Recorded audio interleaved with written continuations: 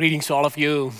I want to welcome all of us at Center Street Church, those of us here at Center Campus, as well as those joining us from our campus in Bearspaw, Bridgeland, Airdrie, and South Calgary. I also want to welcome our online viewers as well. In August, we started a sermon series called Fruitful. And we are looking at the various attributes listed under the fruit of the Spirit. Pastor Henry is preaching from the book of Romans this fall, and he will continue with it whenever he speaks. And when he's not speaking, we will pick up on this other series. The fruit of the Spirit conveys the character qualities of Jesus. Jesus embodied the fruit of the Spirit. Now, as you read the four Gospels, you will come across many instances where Jesus demonstrates these very character qualities. And the Holy Spirit makes us more like Jesus by producing these character traits in us. I cannot think of a topic that's more fitting for the times we are living in.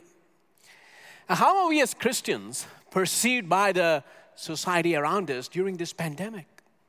Are we shining lights in the midst of the darkness? Philippians 2:15 speaks of Christians who live pure and blameless lives and as a result stand in total contrast to the world. The last part of Philippians 2:15 says, "Then you will shine among them like stars in the sky." This is speaking of Christians. The kindergarten poem, "Twinkle, Twinkle, Little Star," expresses a child's wonder as they see the bright stars in the sky at nighttime, and it looks like diamonds in the sky and gets everyone's attention. And you don't need to be a little child to gaze at the stars and go, "Wow." Now, that is how Christians are to be in the community. Shine like stars. Be noticed because we are different. We stand out because of our character. This should be true in the marketplace, in the neighborhood, in our interactions with family members. See, we command the respect of others even if they disagree with what we believe. Now, how do we become such kind of Christians who shine so brightly in times such as this? The Apostle Paul gives us the answer in Galatians chapter 5. The key to all this is the Spirit-filled life. When we are yielded to the Holy Spirit, He produces these character qualities within us. So that is the true mark of spiritual maturity. So far in this series, we've taken a closer look at love, joy, peace, patience, and kindness. And today we will look at yet another attribute or flavor of the fruit of the Spirit, goodness. Goodness is an attribute of Jesus. In Acts chapter 10, Peter is speaking to the Gentile household of Cornelius, and this is what he says regarding Jesus. Acts 10:38, how God anointed Jesus of Nazareth with the Holy Spirit and power, and how He went around doing good and healing all who were under the power of the devil because God was with Him. You see that Jesus was anointed by the Holy Spirit and He performed good deeds wherever He went. And in doing so, Jesus is a model for us. So we can go about doing good in the power of the Holy Spirit and bring healing to those who are oppressed by the enemy. We're going to look at two scripture passages today.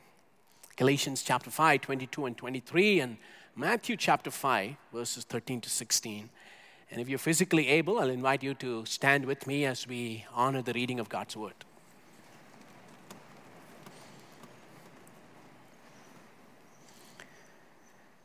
Galatians 5, 22 to 23.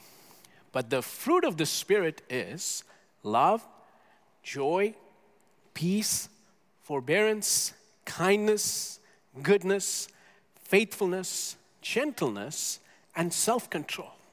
Against such things there is no law. Matthew chapter 5, verses 13 to 16. You are the salt of the earth. But if the salt loses its saltiness, how can it be made salty again? It is no longer good for anything except to be thrown out and trampled underfoot. You are the light of the world. A town built on a hill cannot be hidden. Neither do people light a lamp and put it under a bowl. Instead, they put it on its stand, and it gives light to everyone in the house.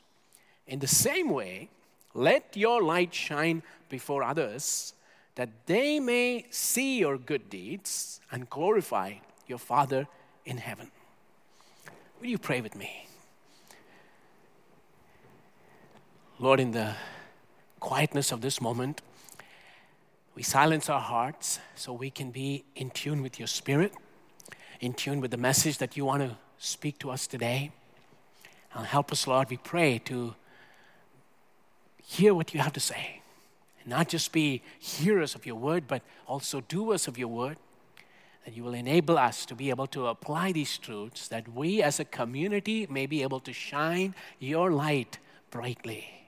Oh, we pray this in the powerful name of our Lord and Savior Jesus Christ.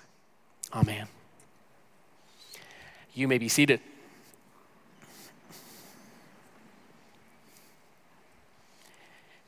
Atheists seem to love billboard campaigns. And over the years, we have seen big, bold statements from them. The most popular one is, there's probably no God, stop worrying and enjoy life.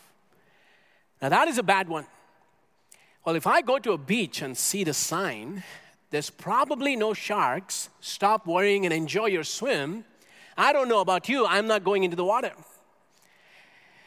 You know, another popular atheistic billboard campaign is called Good Without God. The argument is, millions of people are doing good deeds even though they have no faith in God.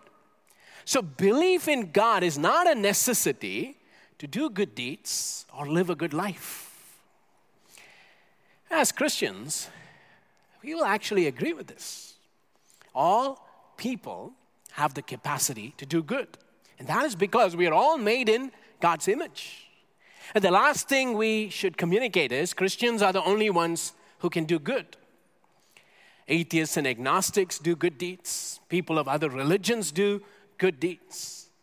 Made in God's image, every person has the inherent capacity to do good. Which leads to the question, in what way is goodness a fruit of the Spirit?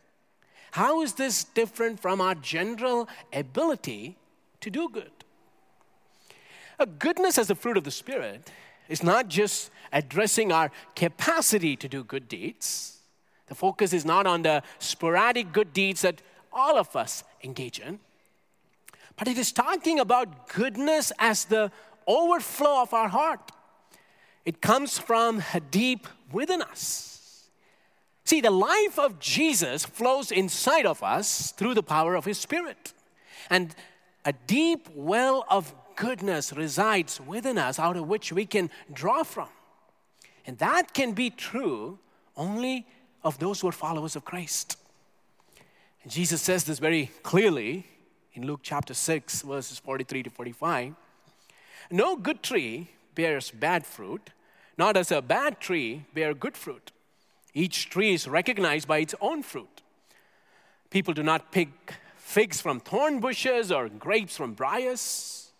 And listen to this. A good man brings good things out of the good stored up in his heart. And an evil man brings evil things out of the evil stored up in his heart. For the mouth speaks what the heart is full of. A fruit is good or bad depending on the health of the tree. And fruit is a metaphor for character or conduct. And what Jesus is saying is, our actions reveal what is inside of us. It portrays the deep underlying conditions of our heart. What is inside of our heart will inevitably be demonstrated in our words and our behavior. You can't help it. If Jesus has indeed changed our hearts, that we have been redeemed and transformed on the inside, and the Holy Spirit of God has permanently resided within us, then that transformation ought to be visible to those who are around us on the outside. And that is why I firmly believe we cannot manufacture good deeds in our own strength. Because if our motivations are not right, the deeds are no longer good. But good deeds are a consequence of the heart change that has taken place within us. And that is a unique work of the Holy Spirit. The Apostle Paul writes in Ephesians chapter 2, verse 10, "For we are God's handiwork, created in Christ Jesus to do good works, which God prepared in advance for us to do." When we become Christians, we are the new creation of God. And God, through our lives, demonstrates His craftsmanship. And we are His masterpiece. So why does God so painstakingly shape us and mold us?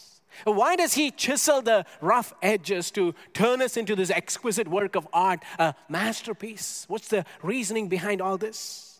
Our verse gives us the answer. This is God's intent, His purpose in recreating all of us. Why? So that we can engage in good works. Before our conversion, the sinful nature and total control over our life produced sinful deeds. But now that we have encountered Jesus, Jesus is in charge of our life, and consequently, good deeds flow out of our heart. Keep in mind, we are not saved by our good deeds. Salvation is a free gift of God, received by grace through faith. So we are not saved by doing good deeds, but we are saved in order to do good deeds. Our profession of faith is validated by our works. Our good works result in the praise and glory of God. Jesus is saying exactly that in the text we read from Matthew chapter 5, part of the Sermon on the Mount. And that is the text I want to focus on for the rest of our time. In Matthew 5, Jesus uses the analogy of salt and light, two basic household commodities. Matthew 5:13, Jesus says, "You are the salt of the earth. But if the salt loses its saltiness, how can it be made salty again? It is no longer good for anything except to be thrown out and trampled underfoot." Salt had a variety of use in antiquity. It was used as a preservative, so they will rub it on meat to keep it from perishing. But what Jesus is specifically highlighting here is the use of salt as a flavoring agent. And have you ever made a dish, and when you taste it, you realize you forgot to add salt? Salt has the ability to season the food and make it taste good. It brings out the best flavor. And what Jesus is essentially saying is, in the same way, Christians impact the community. We flavor the community around us. So a bunch of Christians can join hands and bring the best out of a neighborhood. Christians, even if they are a minority in their workplace, can transform their workplace environment. Students who are Christ followers can bring a positive change in their schools and universities by their presence. A church can integrate into the community at such a deep level that we bring the best out of the entire community. Wherever we go, Christians function as agents of transformation. We don't isolate ourselves and live in seclusion, but we are called to be difference makers in the society. And Jesus says, a salt that is not salty is no good. So if we as Christians fail to season the world around us, if the world around us remains the same, then that is a good indicator that we are not fulfilling God's purposes as His followers. Christians don't blend in to become like the world, but we flavor the world so the world can become like us. So that's the first analogy of our influence in the community as Christ followers. The second analogy is to do with light. Here's verses 14 to 16. Jesus says, "You are the light of the world. A town built on a hill cannot be hidden. Neither do people light a lamp and put it under a bowl. Instead, they put it on its stand, and it gives light to everyone in the house. In the same way, let your light shine before others, that they may see your good deeds and glorify your Father in heaven." In the Old Testament, Israel was given the title of being the light of the world. So it was through Israel, the nations surrounding them will come to know God in a personal way. Now, Jesus takes this very title and now designates this to His followers. And He says to them, "You are the light of the world. And it is through you the message of God is going to go forth." So He's reassigning a job description.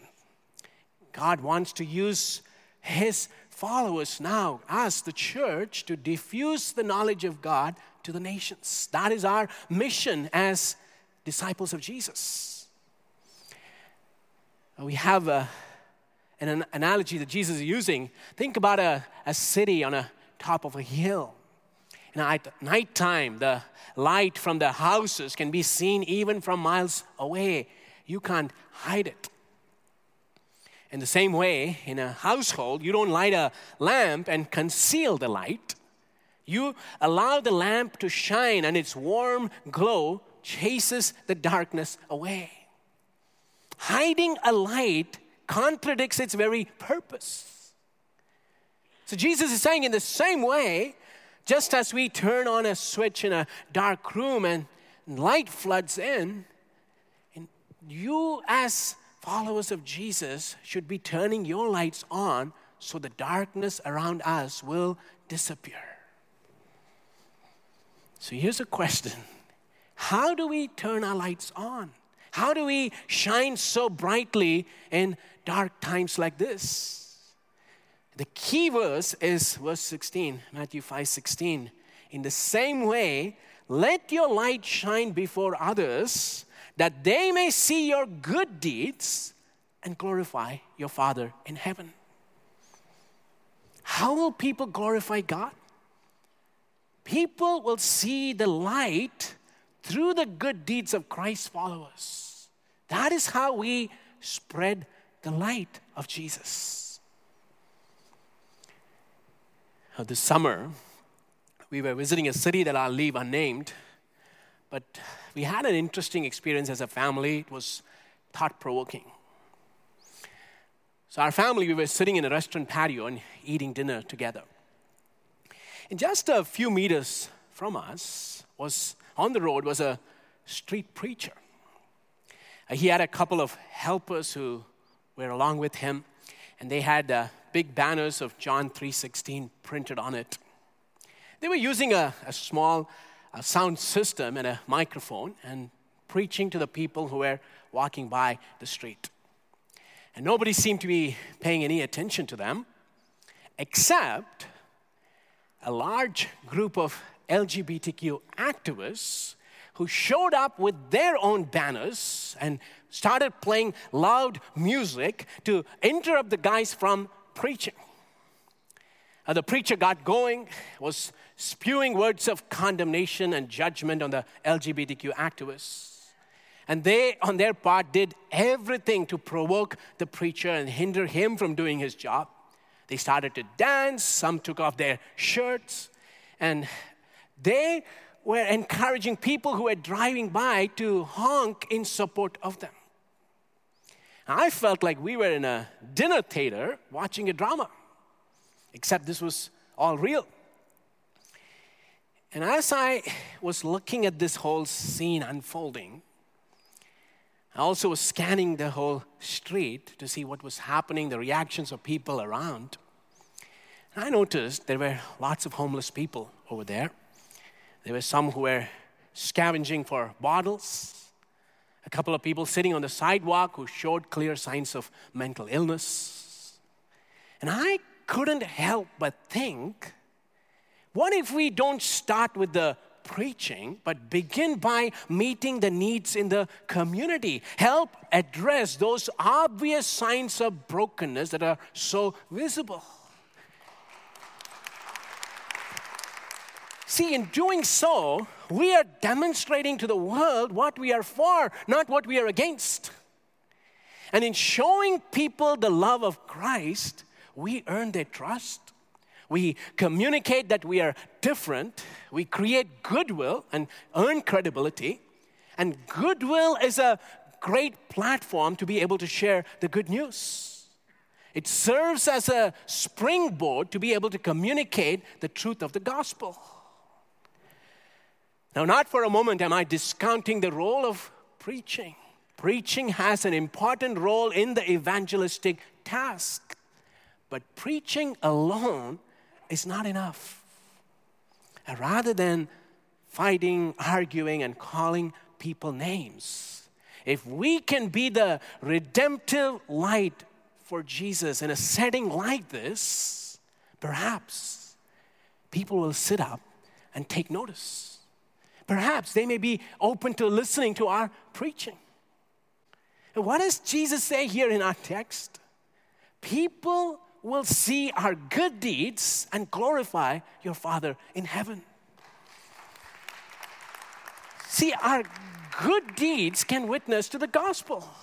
Jesus is saying the world around us will be brought to its knees, not by our preaching, but through our actions, our deeds as followers of Christ.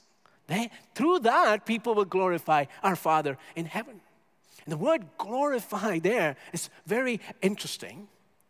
A Christian author, John Dickson, points out that this is the biblical expression for giving God honor, acknowledging His greatness. So this is not people saying, oh, gee, these are super nice Christians. This is a confession of faith. They are worshiping God and honoring Him as a result of what they have witnessed through our deeds.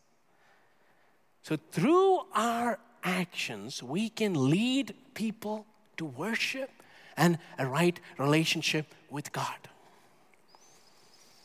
And when Jesus says, you are the light of the world, He's not just talking about individual Christians. He's referring to the whole Christian community. The you in the original language is plural. It can be translated, you all are the light of the world. And that is yet another reason why we need the church. That you cannot live a silo spiritual life on your own. You need the gathering of God's people where we come together and we shine the light of Jesus brightly. We all as Christians, as a collective community, are the light of the world. And when we unite in doing good, when we join hands to show the goodness of Jesus to others, it will draw people to the truth. Now hear me. People will not just come to faith through our good deeds alone. And I don't think that's Jesus' intent here. Good deeds will make people wonder and question why we are doing what we are doing, why we are so different. And when they ask us why, that is an opportunity to give a clear response. Unashamedly, we testify to the gospel's power to change lives. And that is what the apostle Peter writes in 1 Peter 3:15 when he says, but in your hearts revere Christ as Lord. Always be prepared to give an answer to everyone who asks you, to give the reason for the hope that you have. But do this with gentleness and respect. So as a church, when we revere Jesus as Lord, when we are living lives that are worth questioning, when our lives are yielded and surrendered to the Holy Spirit, there will be those around us who are watching us closely, and they're going to come to you and say, I see something different about you. What is the reason behind that? And at that moment, Peter is saying, we are not to be silent, but we are prepared to give the reason for the hope that we have in Jesus. We offer them the hope of life. And Jesus intended for our words and our deeds to go hand in hand. Now, if all that we do is to preach and we don't communicate how the gospel has brought a transformation in our lives, then we will make a lot of noise. If all that we do is good deeds and not share the hope that we have in Jesus, then people will praise us for being so kind. And it is when we do good deeds and proclaim the good news, people will come to understand God as their Savior and will surrender their lives to Jesus. And all through history, the church advanced when they used the power of good deeds to transform the society. When they became salt and light in the neighborhoods. When they, like Jesus, in the power of the Holy Spirit, went about doing good and helped people who are oppressed by the enemy. In the very first century, the Christians in the book of Acts not only preached, but they started a welfare program that met the needs of the poor. So what do we see in Acts chapter 6? They recruit someone like Stephen and a few other people who are faithful to be in charge of this distribution program where they were clearly meeting the needs of those who were in need. Now, the early church didn't stop with that. They loved their enemies and prayed for those who were persecuting them, and they cared for the least among them. The historian and sociologist Rodney Stark talks about the impact of the Christian faith during these early years on the Greco-Roman cities with these words. These are fascinating words. Listen to me carefully. To cities filled with the homeless and the impoverished, Christianity offered charity as well as hope. To cities filled with newcomers and strangers, Christianity offered an immediate basis for attachments. To cities filled with orphans and widows, Christianity provided a new and expanded sense of family. To cities torn by violent ethnic strife, Christianity offered a new basis for social solidarity.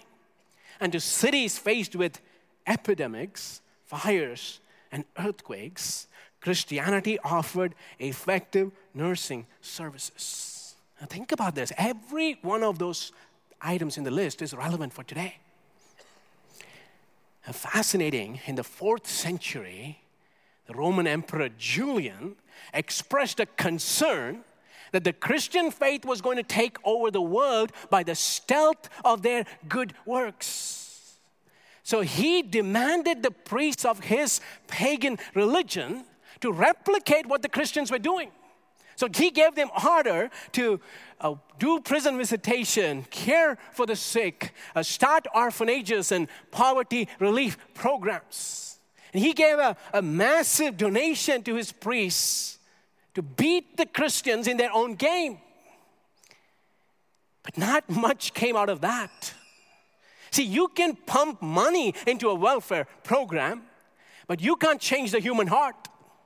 With all of their efforts, Rome could not convince their own people to love the unlovely and care for those who are being ignored, and they failed miserably in all their attempts. But the Christians, they not only did good deeds, but they proclaimed the uncompromising, undiluted message of the gospel that there is no way to heaven apart from faith in Jesus Christ. And their good deeds put the spotlight on the good news, and they turned their world upside down for the kingdom.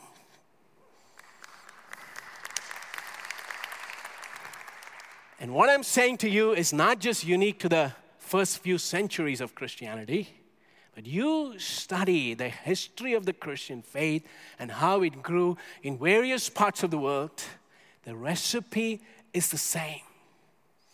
Good deeds and the good news go hand in hand, and it conquers all oppositions.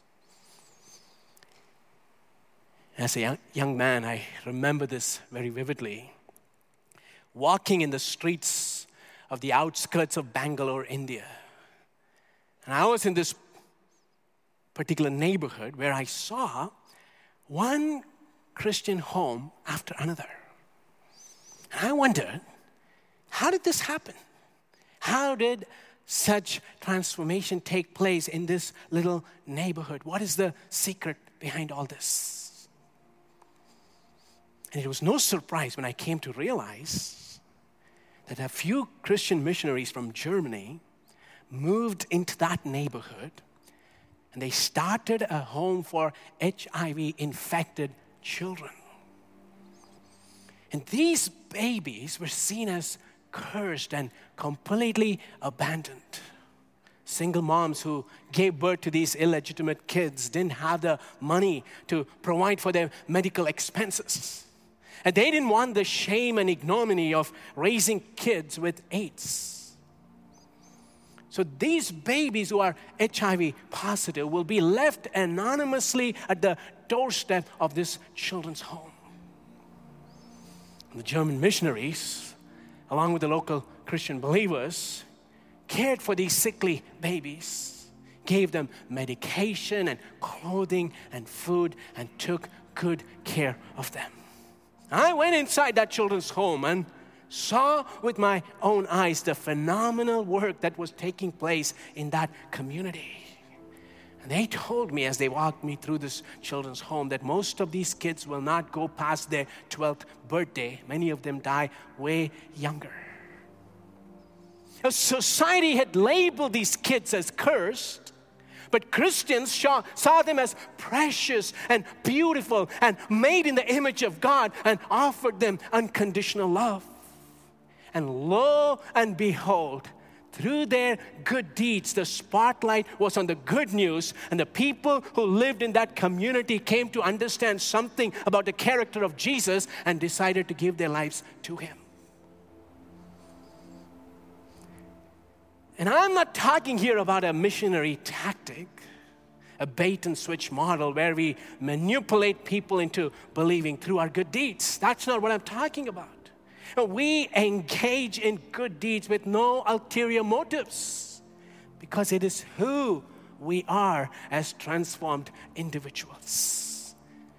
Goodness is a natural overflow of a transformed heart, and we can't help but engage in these good deeds. For that is how we demonstrate our love for Jesus, by serving our fellow people. I want us to think about the world we are living in today. A world in total disarray, hopeless, with all kinds of needs around us. Perhaps more lonely people in Canada now than any other time in history. And when we allow the goodness of God that has been poured into our hearts to spill over and meet the needs of those who are around us, the spotlight is on the good news, and a great platform for us to be able to share the difference Jesus can make in our lives.